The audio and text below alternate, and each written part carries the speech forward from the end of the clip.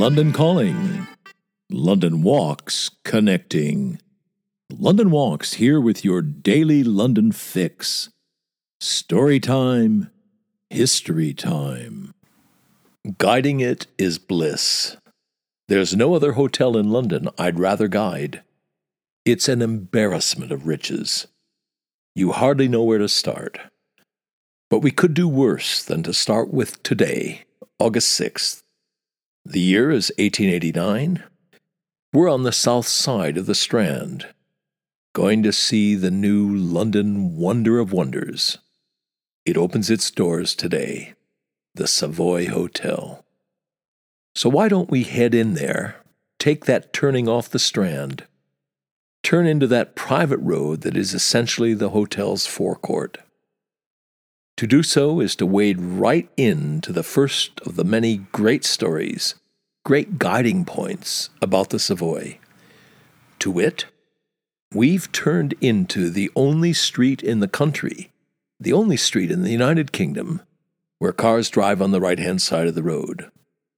That moment, for a guide, it's like a baseball slugger getting fat pitches in batting practice. Fat pitches, it's easy to blast into the upper deck down Home Run Alley. Quite a few of your walkers don't notice it at first. And then when you point it out, they're intrigued. What's going on? Why do they drive on the right-hand side? The short answer is the Savoy Theatre is there on the right-hand side, and chauffeurs and cabbies want to let their fares exit the vehicle right in front of the theatre entrance. And it holds good when the show lets out. You come out of the theater and your Daimler is right there. Its open door beckoning. No messing about having to cross the street. But delightfully, that's not the whole story.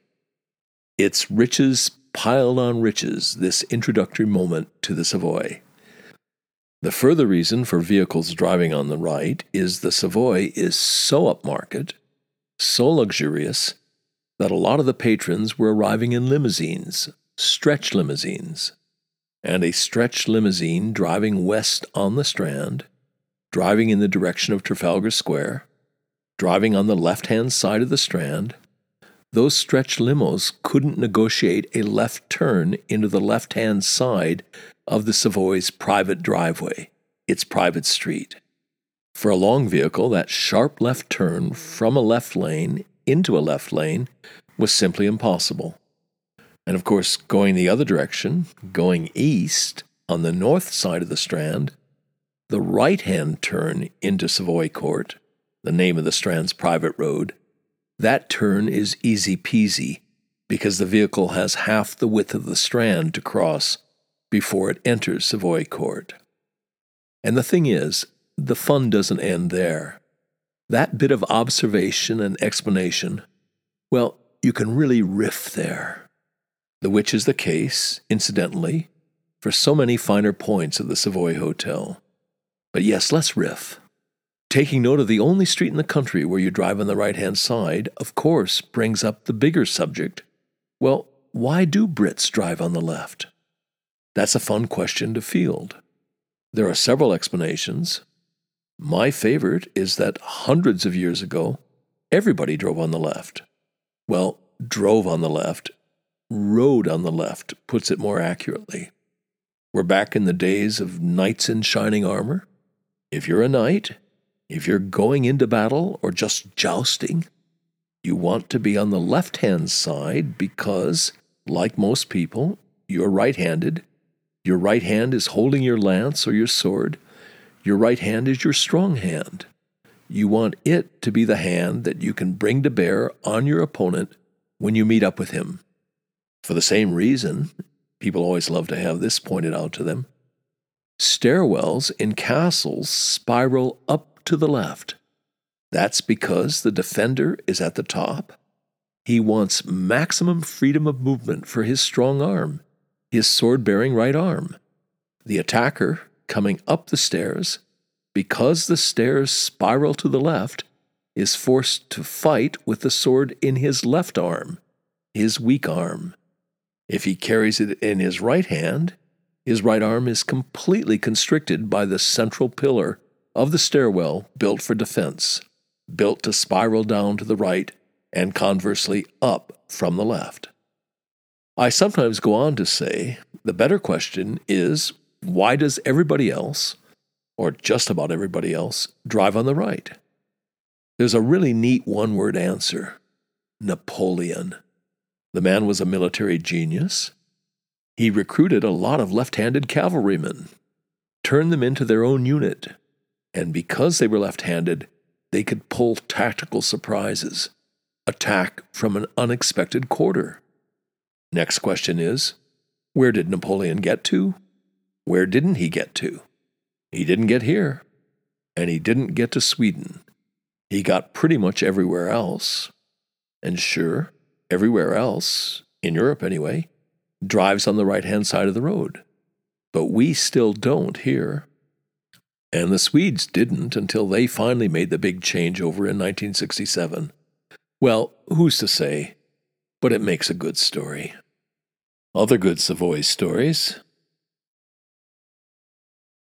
It had 67 private bathrooms. That was unheard of at the time. Well, unheard of on this side of the Atlantic.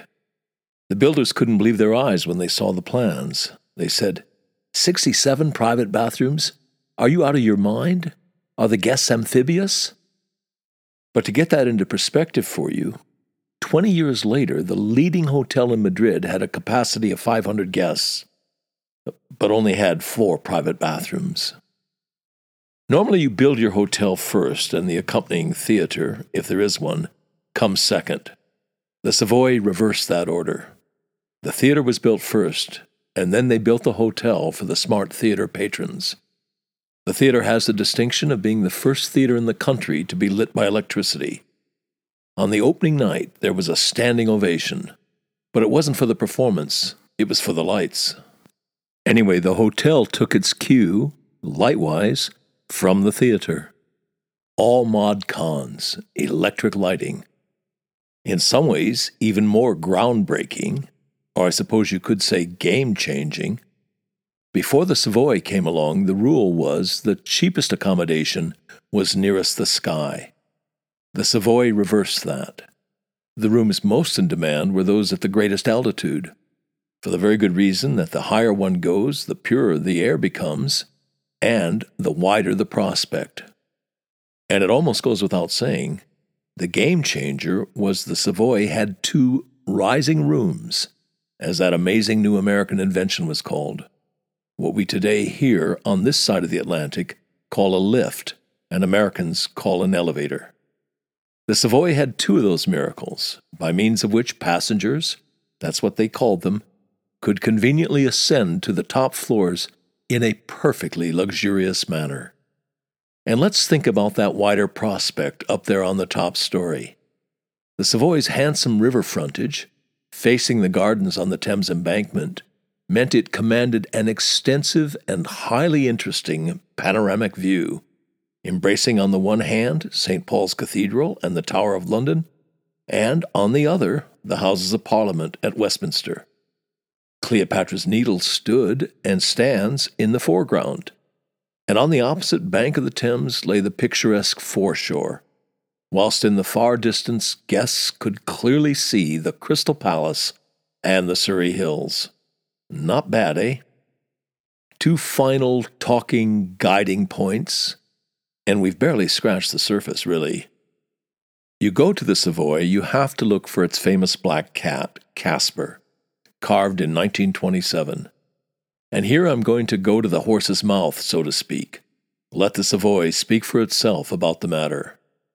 Casper's intended function was to act as the 14th guest in the private dining rooms when 13 guests were present.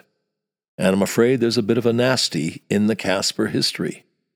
One evening in 1898, a wealthy South African named Wolf Joel hosted a small private dinner at the Savoy. 1 or 2 guests had to cancel, with the result that only 13 people finally gathered for dinner on that fateful evening.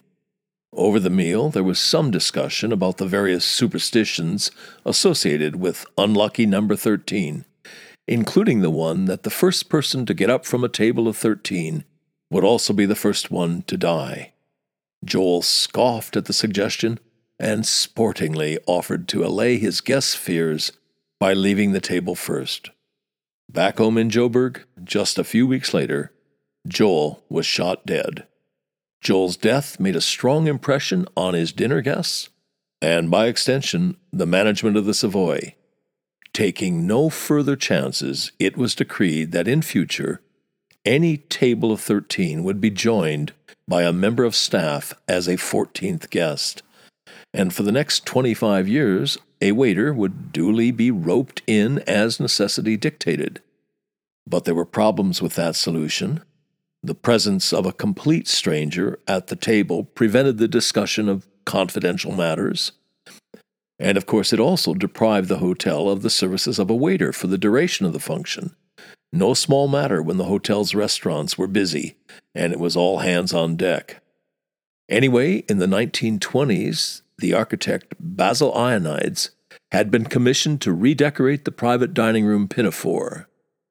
Ionides came up with the idea of the black cat Casper, and ever since then, Casper has adorned tables for 13. With a napkin around his neck, he sits silently at his place and is served with each course in turn, along with the rest of the guests. He does not contribute much to the conversation, but can be relied upon for absolute discretion afterwards. And for a final Savoy tale, just outside the stage door of the theatre, in Carding Lane, is the only gas lamp in London that's lit 24 hours a day, 365 days a year. It's the last of the Mohicans, London's only surviving sewer-powered gas lamp, which inevitably has given rise to a terribly vulgar mispronunciation of Carting Lane. I'll leave it to you to sniff that one out. And for a Today in London recommendation, well, you could see this one coming from 42nd Street.